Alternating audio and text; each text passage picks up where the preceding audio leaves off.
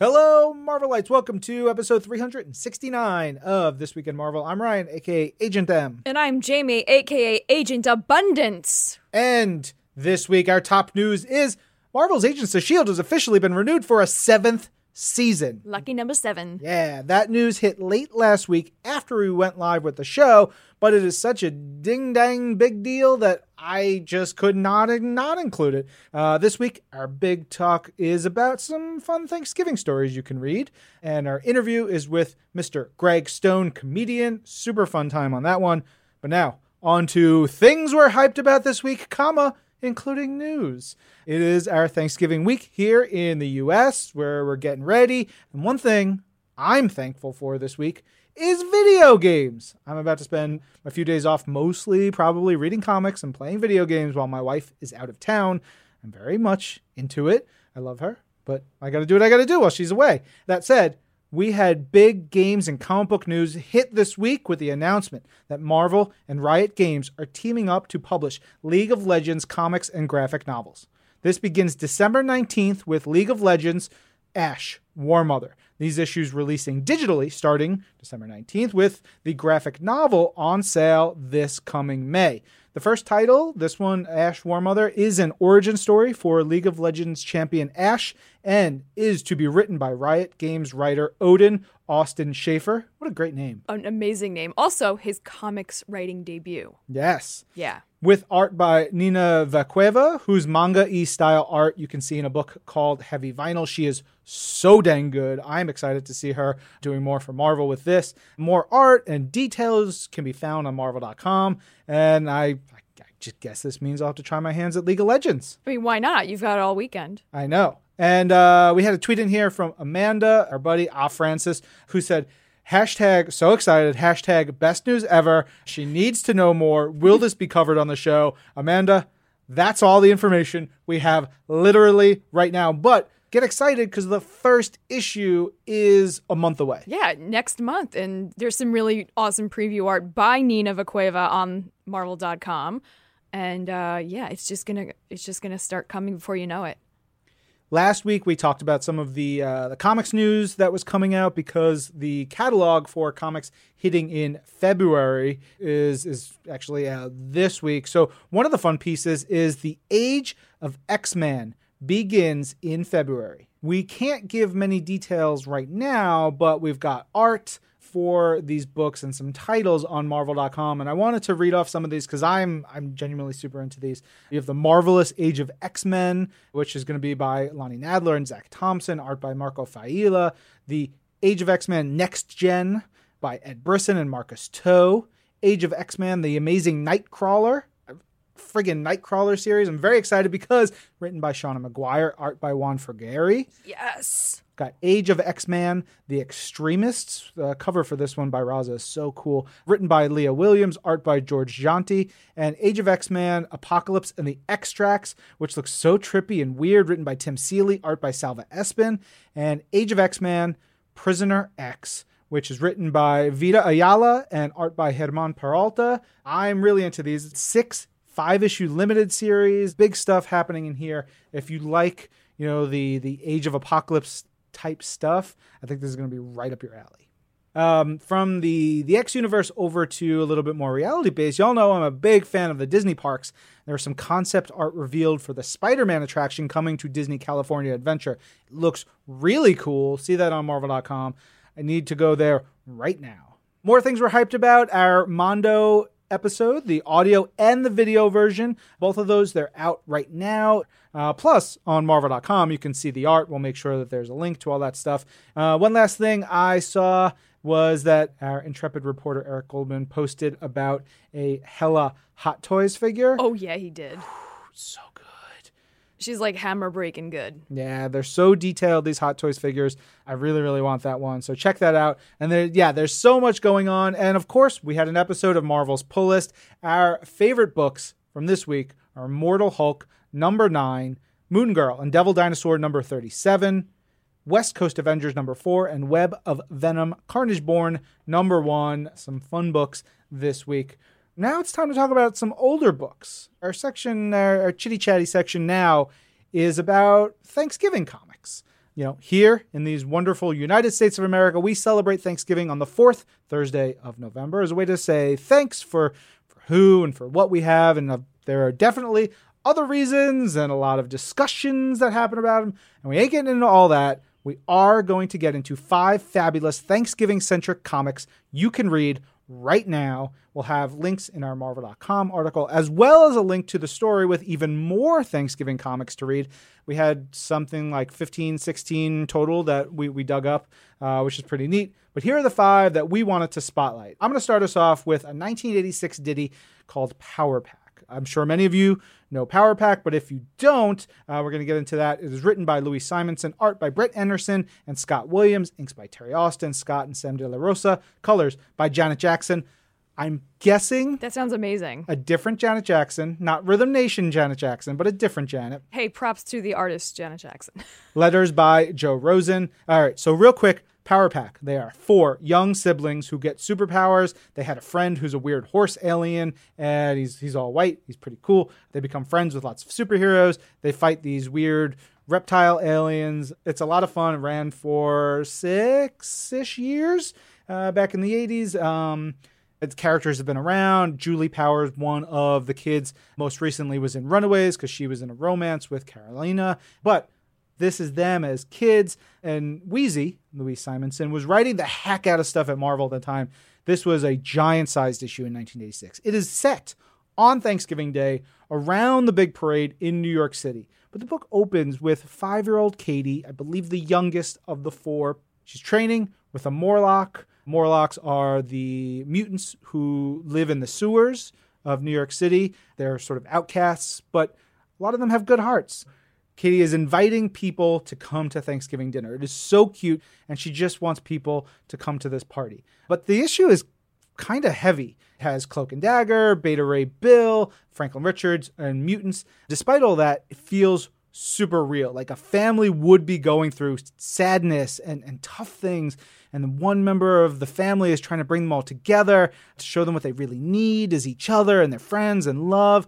I especially loved Katie bringing together all her friends who don't have family or their family lives far away. She's 5 years old and she's thinking about all these other people. And my mom has always been a big Thanksgiving person. That's her holiday.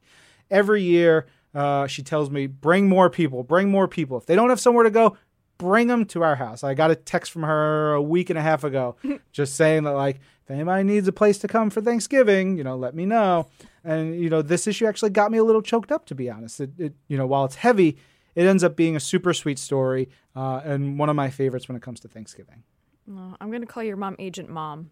That works. I like that a week and a half ahead of time. She's already like, I'm ready to bring him in. My mom cooks a practice turkey in Does like she September. Really? Oh, yeah.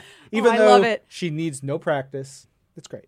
So my first Thanksgiving pick was Franklin Richards' Happy Franksgiving, #1.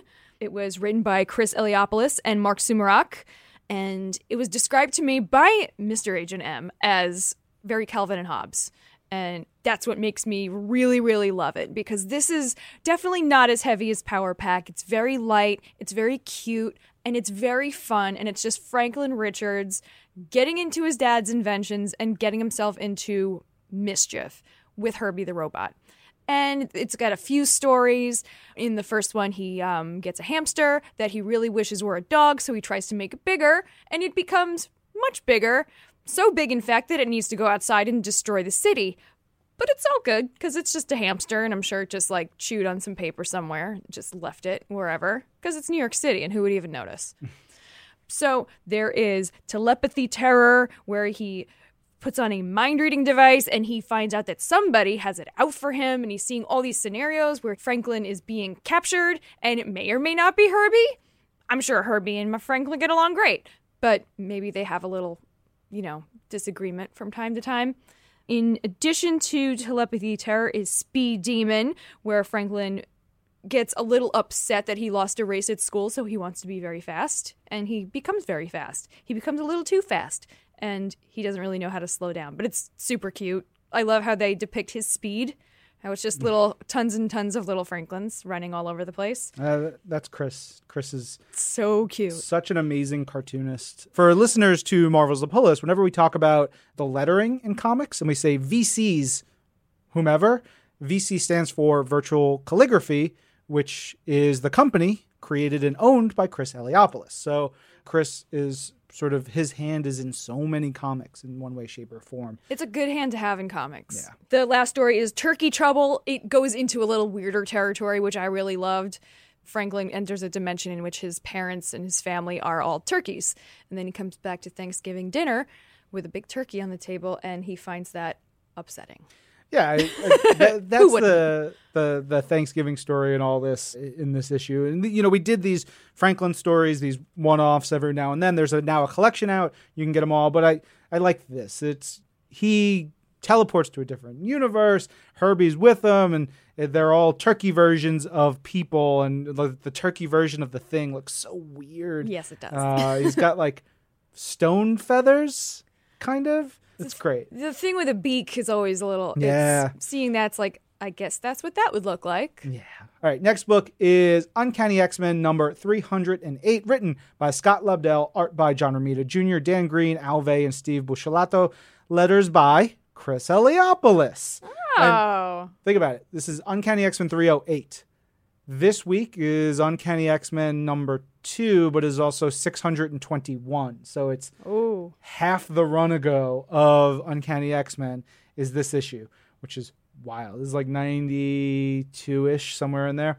But this is one of those chill types of X-Men stories that I love. I think we were talking about these recently, that when we had Jordan on, these stories that happen in the aftermath of major events, where they're like the quiet before the storm of the lives that are the X-Men's world. In here, there's a touch football game on the campus. You have Jubilee and Beast bouncing around the grounds and like driving people nuts. People trying to explain football to Bishop, the time traveler who comes from a dystopian future where there is no fun, is tremendous. You have friggin' Gambit and his ridiculous outfit. But this is also a really important part for the lives of Cyclops and Jean Grey.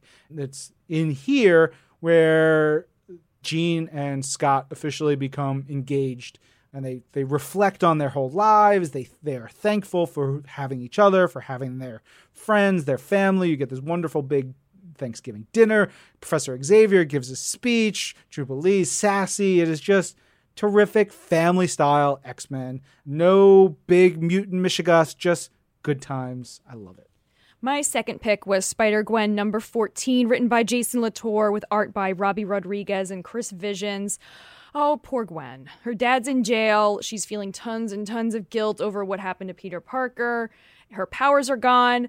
And this Earth's Matt Murdock is just not nearly as fun and cool as the one on Earth 616. He's a word I should not be saying on a PG Plus podcast. Does PG Plus allow the words that describe this Matt Murdock? No. I don't know about that. We'll say he's a mean, nasty jerk. Yeah, that works. But fortunately, he's not around for very long. So let's take a look at the nice parts of this book, which there are some. And while it's a pretty heavy story and it deals with a lot of Gwen's sadness and her guilt, dig a little bit and you find the nice parts. And one of those is a really prime Spider-Gwen view of the New York City Thanksgiving parade. So that's pretty sweet. You know, I love seeing the different versions of the parade in the various comics. I was going through the full list of the books that we pulled, and we get the parade in a couple different places. In Power Pack, we see the parade. I love looking at the floats. In Power Pack, you see Kermit, and there's Mighty Mouse and Smokey the Bear. I believe Kermit is in at least one other issue.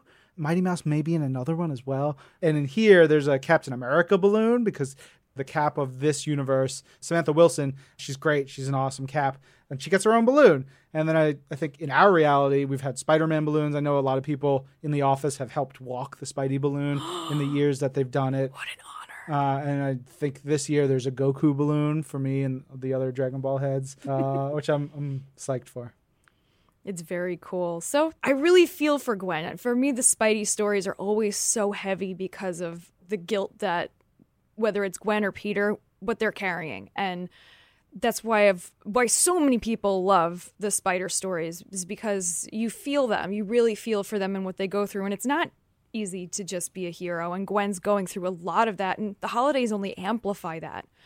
There's also a really fun visit from Jessica Drew and her baby. Yeah, and I love that. It's cute. That friendship is fun. It is super fun. Yeah. And Roger's there, and he's being a good dude. Yeah. Gwen gives a speech where she says, quote, "I can't lie. I feel lonely a lot, especially at the holidays. I always have, even when everyone I love is around."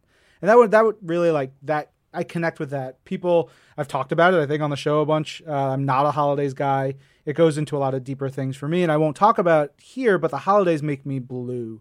It is a tough time for me, but I try, and I like these stories. I gravitate towards the sadder stories around the holidays, but like I like that Gwen feels that, but she has people that she connects with. I think that's really sweet.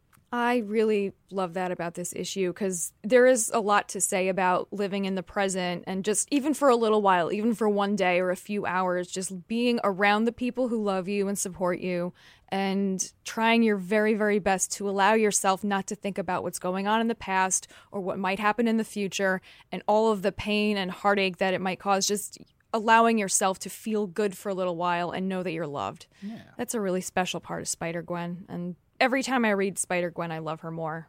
She's pretty great. She's pretty great. All right, last of our 5 is Vision and the Scarlet Witch from late 1985, I believe. I love some 80s stuff, man. It's written by Steve Englehart, art by Richard Howell, Frank Springer, Adam Phillips, letters by Parker and Oakley. First things first, I love the cover here. It's got the big text, "The Mutant Who Came to Dinner." It's got the people in their costumes around a Thanksgiving table, Namor in his little undies, Doctor Strange with like a drink, but also looking like he's dancing. It is so good. And then you get inside, and one of the things I love is the old school style introductions for everyone at the party. It is very classic comic books, but, you know, it works here because that's what you do at a party. You're like, "Hey, this is so-and-so, my accountant. Here's so-and-so, my, barber. Here's so-and-so, my foot massagist." Whatever it is, you go through, you introduce everybody, and everybody has to sort of mingle. It's a lot of fun. But then Magneto rolls into the party, having been invited by Wanda, and oh boy, people have opinions, but it makes sense. Seems like that was too nice of a thing for them to do. But they're trying. They're trying to be civil and polite. There's always that one person who shows up to a holiday gathering one year and everybody's like, "Huh."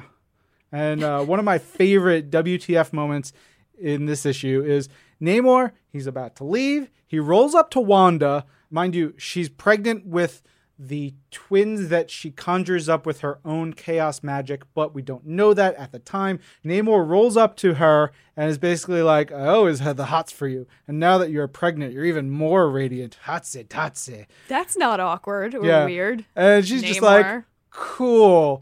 And Vision's like, "Yeah, man, what's up?" Because Vision is Wanda's husband. It's a whole thing. I love comic books, and I love Avengers and their weird dynamics and the family stuff. It is a proper holiday family gathering story. Oh, and there's a really great panel with just everybody at the table. Very Norman Rockwell. Now, you guys can check out, we're going to put the link together for the full list of all the comics that are being written about. We'll make sure that these are listed as well, so you can read them on Marvel Unlimited.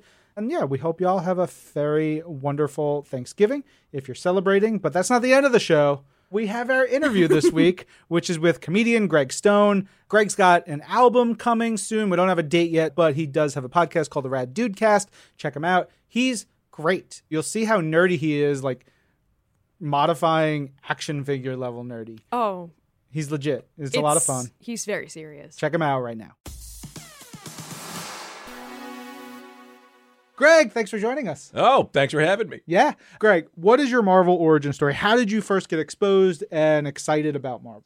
I couldn't read when I was a kid. So my dad just bought me comic books. I would look at the pictures, and then that's kind of how I learned how to read, was through that. Then I found out in 3rd grade, I just had double vision. I couldn't read because I couldn't see. So no one knew. I literally was in a baseball game, and a ball was coming to my face, smashed me in the face. And the coach was like, "I think this kid needs glasses." And my parents, they took me to get glasses. And I was like, "Oh, yeah, he's not." They literally they were trying to put me in a school for handicapped children because they were like, "Yeah, he's mentally disabled. He can't read. He should be at this level and all this." And then the coach was just like, "No, He's blind. He's blind and he's too shy to tell you. So that's how I started with comic books. So you had double vision. Does that mean you saw two balls coming at your face and you didn't think to run between them? No. Yeah, it was a thing that you don't necessarily realize you have until they kind of figure it out. So you get hit in the face with a baseball. So I was getting hit in the face with a baseball. I was also nearsighted. I couldn't see far. But I was like also really good at context clues.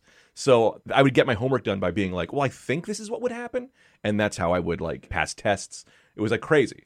Yeah, I've been wearing glasses since I was like 5. And I like the way you say you're good at context clues because my vision is so bad. Some colors just get washed away. Yeah. And so you just have to understand, okay, that's a thing that I think is whatever it is. So I'm going to work around that. And when you're little, you don't know that it should be better. Yeah. So you're like, oh, this is just life. That man is a blob. That's a blurry thing. I know blurry thing. Blurry thing brings me food. Like, I'll go hang out with blurry thing. She smells good. It's like, oh, that's your mother. And I put my glasses on. I was like, wow, she has a face. What's a face? It was crazy. Yeah, I am also very nearsighted. I wear contacts. Yeah. And the first time I realized I needed glasses was when I looked at the blackboard and thought I saw spider webs on it. But it made sense because it was October. It was around Halloween. Yeah. We just got back from Disney World and I wasn't very caught up. So I just figured teacher was drawing spider webs on the board. And then I walked past and I was like, oh, that's my homework. I should do that. That'd be great if you came into school the next day like, I have my homework done. It's just a handful of spiders. Spiders. There you are. Like, Here are the spiders you asked for. Yeah. That makes sense for you, though. It would. Yeah. That's very on brand for me. Yeah. So you're a stand-up as well as a Marvel fan. Yeah. Do they ever meet in between? This kind of sucks because this is the first time it ever did. Everything I've ever written for, worked on, has always been like sports related, politics. And I'm like, I hate all of this. All of this. And then my manager was like, why don't we try to go and have you hang out with Marvel? And I'm like, why did no one think of that? I make custom action figures in my basement. Why has no one thought that I should be aiming myself more towards comic-oriented things? But yeah, no, I mean, for the most part, this is kind of like the first time I'm really delving into a lot of this. I hang out in a lot of weird chat rooms with custom action figure people. Yeah. Okay. No, I mean, I got weird friends all over the country. Okay. Yeah. Great. There's a thing for everybody, everywhere, somewhere. Yeah. Now it's kind of accepted a little bit more. But when I started, it was not accepted. And I'm not such, like, you might not think I'm that nerdy when you meet me. So I would just take all my action figures off of my wall, take all my shelves down when I would have girls come over. So I literally I was dating this girl for 3 months and she'd come into my room and she's like, when are you going to move in? When are you going to get stuff? And I'd be like, what are you talking about stuff? Like my room's empty like my heart before I met you. Like I was romantic. Like I'd say cool like things like that. And then one day, my roommate, this guy Omar, he let her in. She comes into my room. She sees all my Marvel Legends. She sees all my G.I. Joes. And she was like, I don't even know you. And I was like, this is just who I am. It was like she walked in on me and then we broke up. Like it was wild. That's keeping secrets, bro. Yeah, I get it, but I also wasn't comfortable. See, yeah, I've had experiences like this where it's like she's not breaking up with you because of the action figure. She's breaking up with you because of the lies. Well, yeah.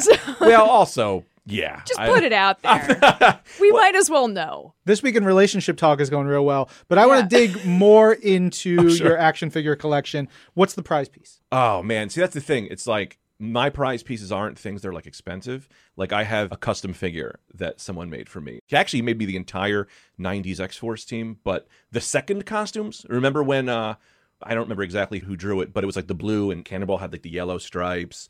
He made me that whole team. And that to me, it's like the fact that this kid made them for me, it was kind of like sweet. So he made those for me and I have them and that's up there. And I also have a few things that my lady got for me that I was like, yeah, this is just not a great figure, but you know, I'll keep it forever. She's going to be listening to this being like, wait, what? I thought it was really, really important. She's really going to wonder which ones. That's where you're wrong, because she hasn't listened to or watched anything I do. And that's why we're still together. She's going to listen to this one. As I may have said before, I played with action figures as well. That's awesome. My brother and I combined our He-Man and She-Ra action figures and had an entire living room of scenarios. You set your action figures up in scenarios and take pictures of them on Instagram, which I think is the best. Because have you been doing that and taking pictures of it like for a long time? No, I don't know why I even started. It's crazy. I love it, but I would just take pictures just to show my friends, like as a joke. I'm like, yeah, this is what I'm up to. I used to be straight edge. So the reason I got really back into figures as I was older was because my friends would buy drinks. And I was like, well, I'm going to spend my money on something I can have,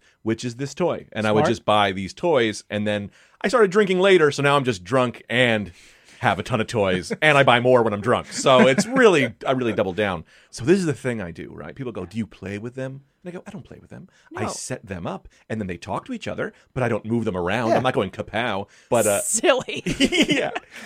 But that's how I do most of my writing, is I set them up, and then I'll take random figures. It'll be like, oh, like, why would this guy hang out with this guy? That's how I come up with a lot of different storylines. Or then, like, for when I was a kid, the G.I. Joes were never the G.I. Joes who they were. They were the people I was writing. My brother had a Viper figure, and his whole thing was Viper had a bar, and everyone would go to the bar to hang out. Ninja Turtles would be hanging out with Barbies, and they would all talk. And it wasn't even violent, but it was like, that's how we started writing all these stories. For me, I lost a lot of toys over time. We moved or whatever, like, Yeah. as a kid. Did you ever run through that? Did you, Jamie, like losing your toys and then having to get them back again? Oh, yeah. So I have 3 quick things about that.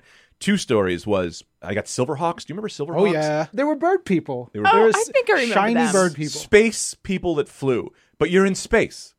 Why do you need to fly in space? There's no gravity. You Made could no you could just Doesn't matter. move It's around. great. They were wonderful. Yeah. So I got a Silverhawk, and my brother, because my brother was older than me, and he goes, yeah, dude, what's great about these figures is they actually fly. So I took it out of the package, went upstairs, threw it out my window, broke it immediately. And my brother was just like, ha, ha, ha, you dummy. Like, yeah, story 1. Story 2, I had Battle Beasts. Remember Battle Beasts? Yeah, I love them. My favorite Battle Beast was this little rabbit guy, right? And he was my favorite. I brought him everywhere. I loved picture him in my Yeah. head. My brother, I walk outside one day. My brother was 6'3", like, and he's just digging this giant hole. And I'm like, hey, Joe, what are you doing? He goes, nothing. Come here.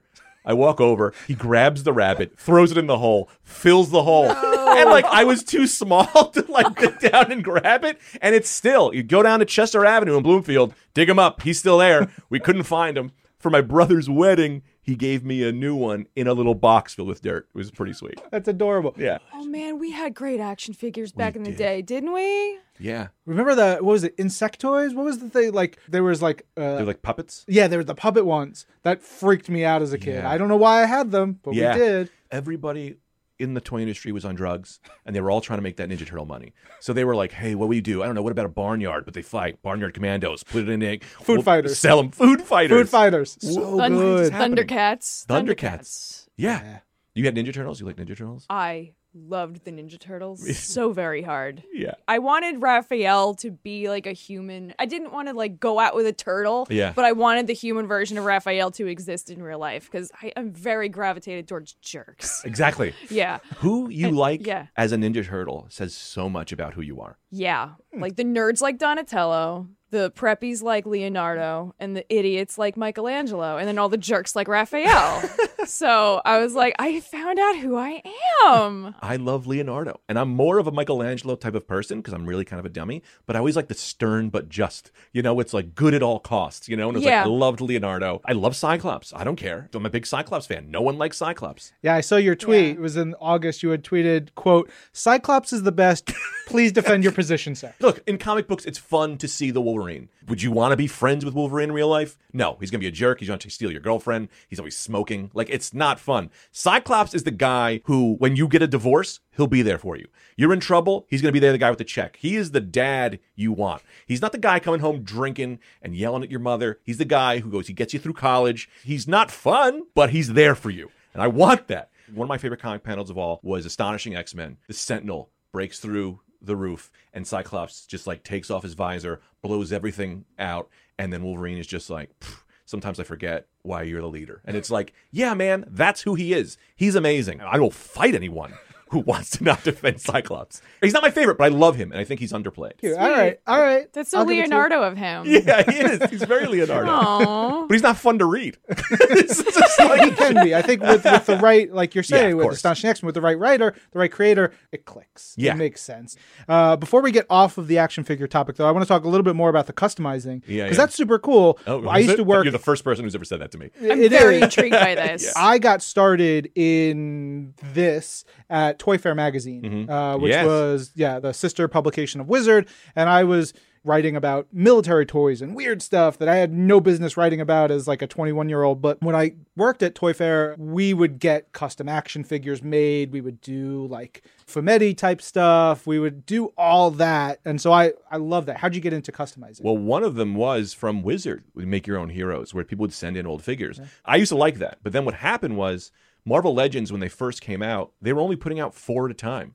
And so they weren't making figures fast enough for me. And I wanted an Archangel figure. And then I saw there was a Spawn figure for Redeemer, and he had these great wings. And I was like, all right, what if I take these wings, you know, like I can fashion them on to a Silver Surfer or something, and then I use an old He-Man head. Remember when they redid He-Man, like 2002-ish, they did like a cool He-Man cartoon? I took that head, and it was like, oh, I can do that. And I'm not very good. I'm not artistic, but my brother was like, you don't have to be. With like tape, and if you just take your time, you can do this stuff. And I painted the whole figure, and my brother drew the halo for Archangel on the chest, and I was like, whoa, this is awesome. And then I started later seeing that other people were doing it too. It was kind of cool to be like, oh, what do you do? How did you get that? How are you like, oh, I need to like take the figure apart. I was just painting on top of it. And as a comedian, to be honest with you, I need my little Zen moments. And painting, I listen to my podcast, my music.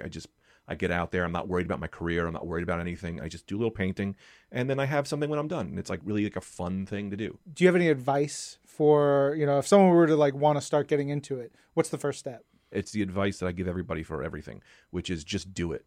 Just do it. I don't believe in talent.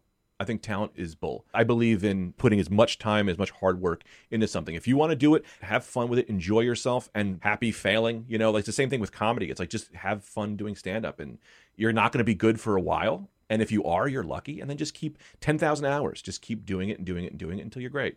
Obviously, you're a big Marvel fan. You've got deep knowledge.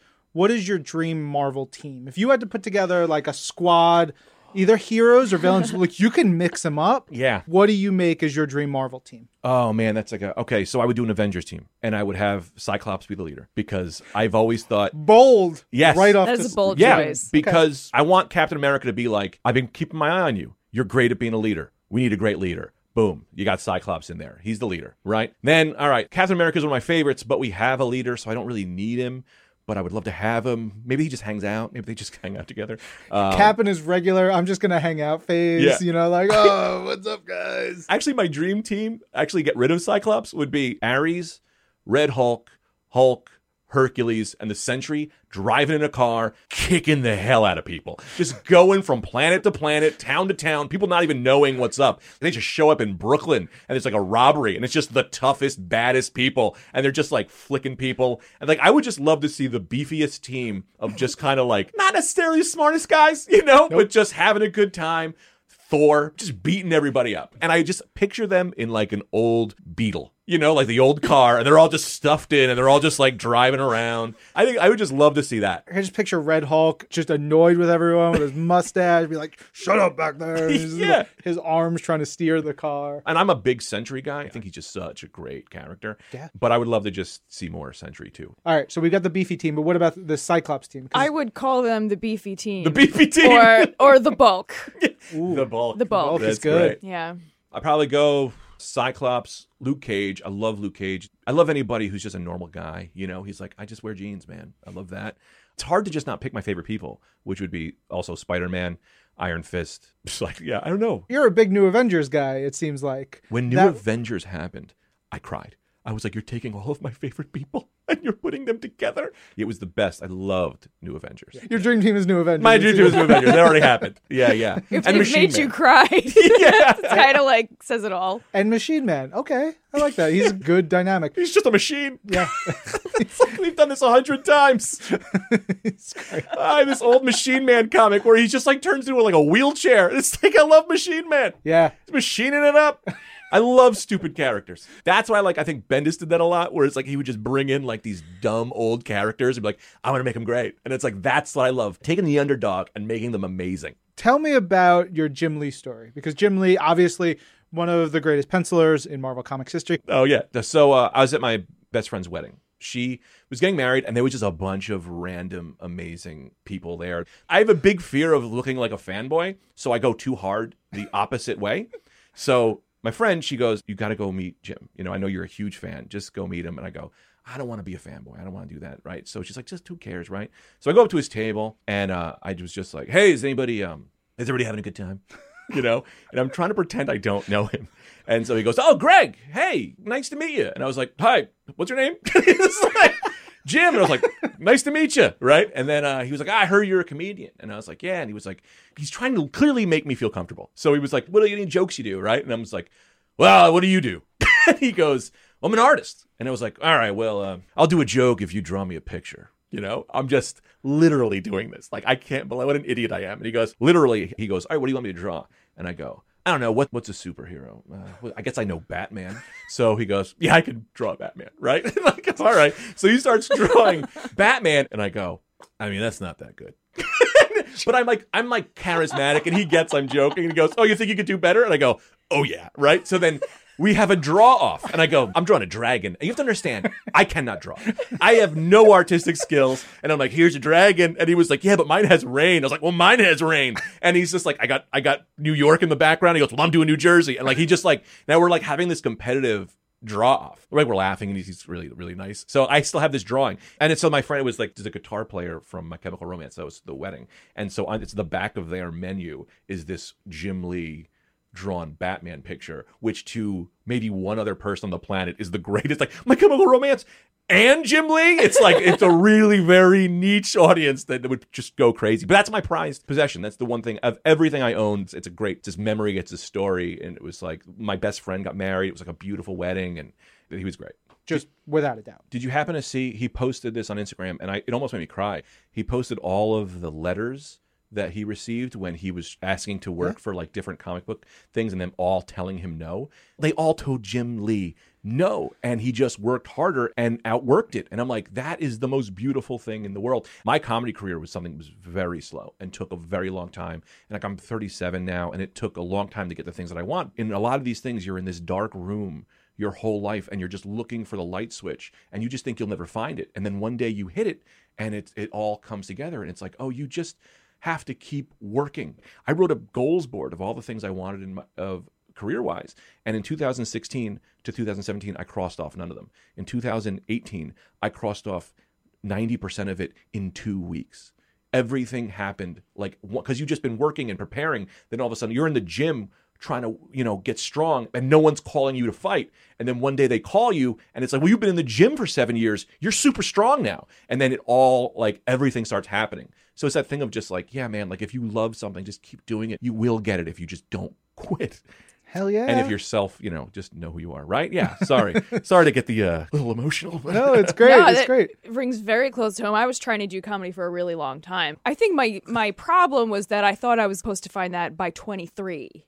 And that did not happen. And I think that's what a lot of people need to realize is, just like you said, it takes a long time to find out what your thing is. Yeah. And a lot of people are going to tell you no because you're not showing them what you're supposed to be showing them yet. Yeah. No matter what field you're in, whether you're a writer, an artist, a comedian, a musician, you're going to find it eventually if you just keep digging. Just like that action figure buried in digging. Bloomfield? Find the rabbit. Yeah, Chester Avenue. Dig up everyone's lawn until you find it. Yeah. Why am I doing this? I don't know why I'm doing this inspirational talk. That's great. No, you have no idea who's going to need to hear it. Someone's going to hear it, and it's going to change their life. It's an interesting thing. It's something we talk about at Marvel is everything we do is someone's first. Every comic is someone's first comic. Every podcast is someone's first podcast. This is going to be someone's first exposure to you, to Jamie, to me, to whatever. Like Jamie's saying, there could be something that clicks for someone, and it's going to help them. And doesn't matter if it's now or like every week I get someone being like,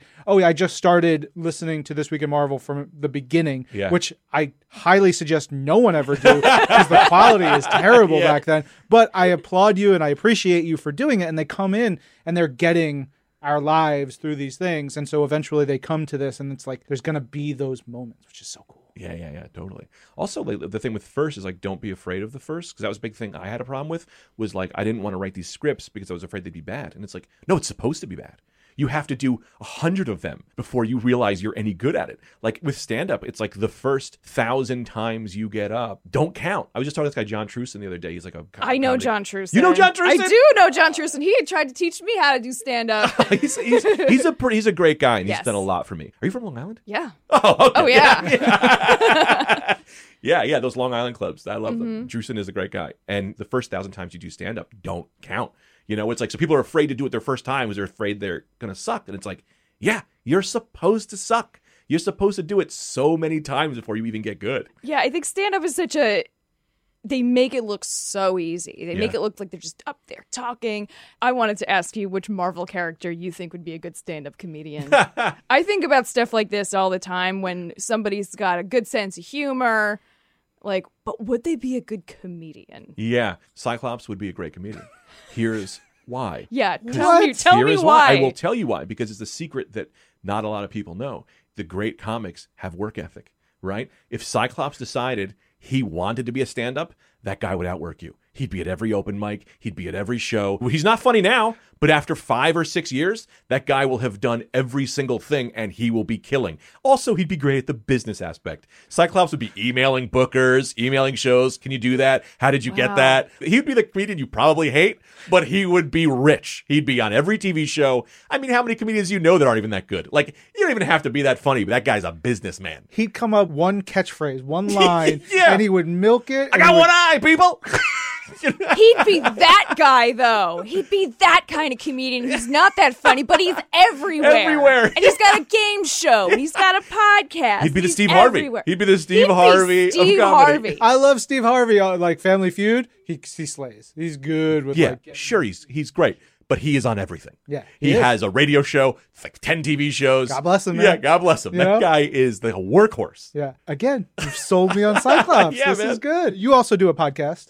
Oh yeah, Yeah. What is the Rad Dudecast about? Well, it's called, it's the Rad Dudecast, but the idea of it is it's just, we like to call it like radio art. Like, we don't really have a theme. The idea is that we just kind of, no one gets to say no. So if someone has an idea, we all have to go with it. And so, like, that has led us to some really fun and some really crazy things. Like, a lot of times we've had, like, fun podcasts. And then we had one where one of us decided we should just read the script from Forrest Gump. And we just did Forrest Gump. And the last 3 minutes of the podcast, after an hour, we changed the ending. But the only way to know that is you'd have to listen to us doing Forrest Gump for 55 minutes or 45 minutes or something like that. But that's the thing. It's like we have a lot of people who they like it, but it's like it's a little, it's not everyone's cup of tea. I think it's the funniest thing I do. I mean, we're just all wild animals in there. That's very in the spirit of Andy Kaufman, by the way. Reading an entire screenplay and then sure. changing the last scene. But the You have payoff, to- the yeah. payoff is what we care about. There's a secret episode that nobody knows about that's hidden somewhere in the country, and it's on CD, and we give hints that nobody really knows, but eventually someone will find the secret episode. And to be honest with you, no one, this is the first time I'm ever telling anyone this. Like, nobody even on the podcast knows that we made a CD of an episode and I hid it somewhere. And if you listen to all the episodes, you might be able to find it. I can't believe I just told you guys that. This is breaking news. Breaking news. This is That's crazy. intense. We Yeah. never really get to do that kind of thing. Is buried with the beast Yeah. under It's the buried. ground? Yes. I should do another one. Bury It with the Beast. Buried with the Beast is going to also be the name of my next album. Buried with the Beast sounds like a cool hardcore band. Yeah, it does. Yes. You also worked on The Break. Yeah. How long was production for an episode of that? And like, what was the writer's room like? I'm always fascinated by that aspect of creativity in the business. Well, Michelle Wolf, who is, I honestly think she's one of the best stand-up comedians you'll ever meet. She is literally like Cyclops. She is a work horse. The episodes would film on Thursday, and we would usually start them maybe Friday night, Monday morning or whatever, and then we'd be filming whatever. So the first week, we did like 5 days in a row that were like 16, 17 hours. Like, we were like all done. Our brains were fried. My roommate, Anthony, the guy I write with, he's like one of my best friends. We were both writing on the show together. And this guy, Dan St. Germain, the three of us go into Michelle's office. We were like, we just got to see how she's doing. Man, we're all burned out. We walk in, she's on a treadmill, just running. And we were like, she's going to be fine. She's going to be all right. We just put in 16 hours, 3 days in a row, and she's running. Like, it was wild. And it was great because I loved everybody there. It was also like a really cool learning experience just to know that you can do a thing that you didn't think you'd ever be able to do. Like, I'm not a political guy, and I also have ADD. So, like, to know that you can sit and do a thing, I didn't go to college, is like, it was a real big experience for me to just be like, you're not a dummy. You can do this stuff. Just sit and work and you'll be fine. It's easy when the best material is just the truth. Yeah. And just provides everything you need to know. Yeah. Well, Yeah. That's the thing, right? That's why my favorite comedians are the guys who are really grabbing stuff that's like the truth that we either don't want to admit or don't want to look at. For me, I was a big Carlin guy. I love George Carlin. And for me, it was like he would say stuff and I was like, oh, that's how I felt. I just didn't know how to articulate it. And you made it funny and you'd make me not feel like a jerk for thinking that way. Also, of course, your stand-up stuff. You were tweeting about like recording for records. Yeah, I just recorded an album Sunday. I feel like that would be intimidating. Well, I waited too long to do it. I think it's better to wait because then you're making sure all the material is great. So we did 2 shows, and the first show I think went great. I think we probably got it on the first show. Great. Second show, I had a heckler heckle, and I had to get off stage and throw this woman out for about 6 minutes. I had two openers. This guy, Joe List, who's one of the funniest people alive, and Anthony DeVito is one of my best friends also. Super, super funny. Just two amazingly comic. She heckled both of them. Then I went on. She heckled twice. And not in a way that just every time I would get to a punchline, she would step on the punchline. And then the third time she did it, I do a joke where I just go, I don't talk about Trump anymore because it's like a line where I go, I don't talk about Trump anymore because it divides the room. So I just say my stepfather said, and I do the jokes that way. It's just like a dumb little line. As I'm saying that, she goes, F Trump. And I go, what are you doing? Why are you doing that? I just screamed in the middle of my set. I'm like, where do you think you are? We're in Long Island City. This isn't Trump country, right? So I tell her, I'm like, you got to go. Then she points to her. She goes, well, that's my boyfriend. Her boyfriend stands up. He's 6'7", ripped. And I just go, well, this is how I die. And I was like, well, now you all got to leave. So then I just threw out an entire row. And then I had to go back on stage and I did 35 more minutes. And the crowd was awesome. They were just really great and supportive. But it was like, yeah, but I'm not the best I can be because I'm furious. Some of this material I've been working on for 10 years. And it's and you just thought this was about you. You just made this about you. I was furious. We'll see how it goes. That might be a bonus track. I didn't tell anybody this, but I'll tell you guys. Who cares? The art, which my brother is drawing. So, Joe, would you please finish the art? It's me. So I think I'm calling the Fat Spider-Man because I do a joke about how I wanted to be Spider-Man. I put on the costume and some little kid was like, hey, there's Fat Spider-Man. And I'm like, I just want to be regular Spider-Man. So I might call it that, but the art is going to be me with spider sense going off. It's the spider web behind me of different scenarios. So it's all the stories I tell broken up by the spider web thing. So it's going to be great if Joe will finish the art, please. If Joe doesn't do it, you have a friend, Jim. Maybe you could hit up Jim to help you out with that art. I feel like if Joe's not going to come through. Yeah, I'll call Jim. Yeah, hey, what are you doing, buddy? You want to do some album art? Oh, that'd be terrific. Oh, I have to get the family first. I have so many artist friends who are amazing, but I was like, no, my brother is doing it because my brother's an amazing artist, but it's also it's family. We got to have that do that together. It's kind of a beautiful thing to me. Sorry, this has been a very sweet podcast. This is the way it should be. It's good. Good stories, good times. Where can fans find you online, social media, learn more about your tours and all that other stuff? Oh, yeah. Dates you're doing? Instagram, Greg F. Stone. Twitter, Greg Stone _ My website is gregfstone.com. And check out the Rad Dudecast. I think people will love it, or you will hate it. But we'll love to have you try it. One or the other. Yeah. You'll either love it, hate it, or you'll think it's okay. Fantastic. Thanks, Greg. Thank you, Greg. Big thanks to Greg Stone once again. Check out the Rad Dudecast. But now it is time for community. We're taking in your questions and your comments. Kenneth Sanderson says, glad to hear talk about my favorite X-Men stories. Since in a way they are all three the same story, I like to think of them as the Messiah trilogy. And that goes back to the conversation we had with Ed and Kelly and Matt. Yeah, if you've never read Messiah Complex and War and all those, I would definitely check them out. They are a lot, but they are really good building blocks for understanding the X-Men, especially a modern X-Men. It's really good. Let's talk X-Men. At Talking X-Men says, I love this interview with Jordan D. White, Matt Rosenberg, Ed Brisson, and Kelly Thompson. Just finished listening to it. Yes, we need that unresolved Gateway Rogue plot and more Maggot and some obscure low-key character Cyclops. And Ed, I thought Glob was your favorite, not Wolverine. And I believe Ed responded to this one being like, I also like Wolverine, eh? He's very polite and Canadian. It's yeah, you're right there. You're right there. I also like Wolverine. I like everyone. Everyone's really great. I shouldn't make fun of Ed. He does not sound like that. No. And he really is the sweetest dude in the world. Far sweeter than Matt. Anyway, on to our friend Ron at Respiras8. That one nerd Ron says, listened to a This Week in Marvel podcast about remembering Stan Lee. It was heartbreaking to listen to the fond memories shared between Lorraine and Ryan. My memory was describing his own origin story of Marvel and Joni motivated him to create his own characters at formerly known as Stan Lee's LA Comic-Con. It really was the first time I heard that story, and to watch him tell it live almost brought me to tears.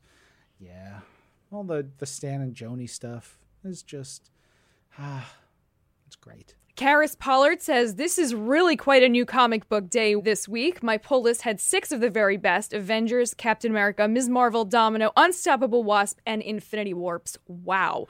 Wow, indeed. Yeah, she got a good bunch, and I believe I have hooked her on Exiles. Ooh. Ha ha ha ha ha. He caught you in his exile-y web.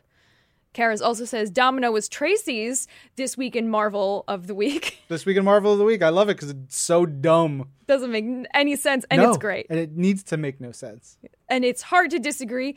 Action, a conclusion, and great dialogue and humor. Dense pages with a lot going on, too, which was great after some of the others this week. I love this team, both creating and in the pages. Last one in here from Thai Avenger. Callado Lopez says, thank you This Week in Marvel for sharing your most intimate memories of Stan Lee. You had me in tears the entire time. It means so much to all of us hearing the special moments. Thank you. You guys are going to make us cry all over again. All right, time for our question of the week. And earlier I talked about the Hella Hot Toys figure, and the holidays are coming up. So what Marvel thing do you really want this holiday season? Is it a toy? Is it a movie? Is it a vinyl soundtrack from Mondo? Is it a high five from one of your favorite This Week in Marvel hosts? Is it whatever it is? Let us know. Use hashtag This Week in Marvel, or you can hit us up on the Facebook page, facebook.com/thisweekinmarvel, or you can email us at twimpodcast@marvel.com. Yeah. Just for fair warning, I'm very serious about high fives. I know all the secrets, like looking at the other person's elbow. Mm-hmm. And also, I am stronger than I look, and I will really hurt you. But it's a great high five. I give really good high fives. There you go. Yeah. On that note, we'll be back next week. I'm Ryan. And I'm Jamie. And this is Marvel, your universe.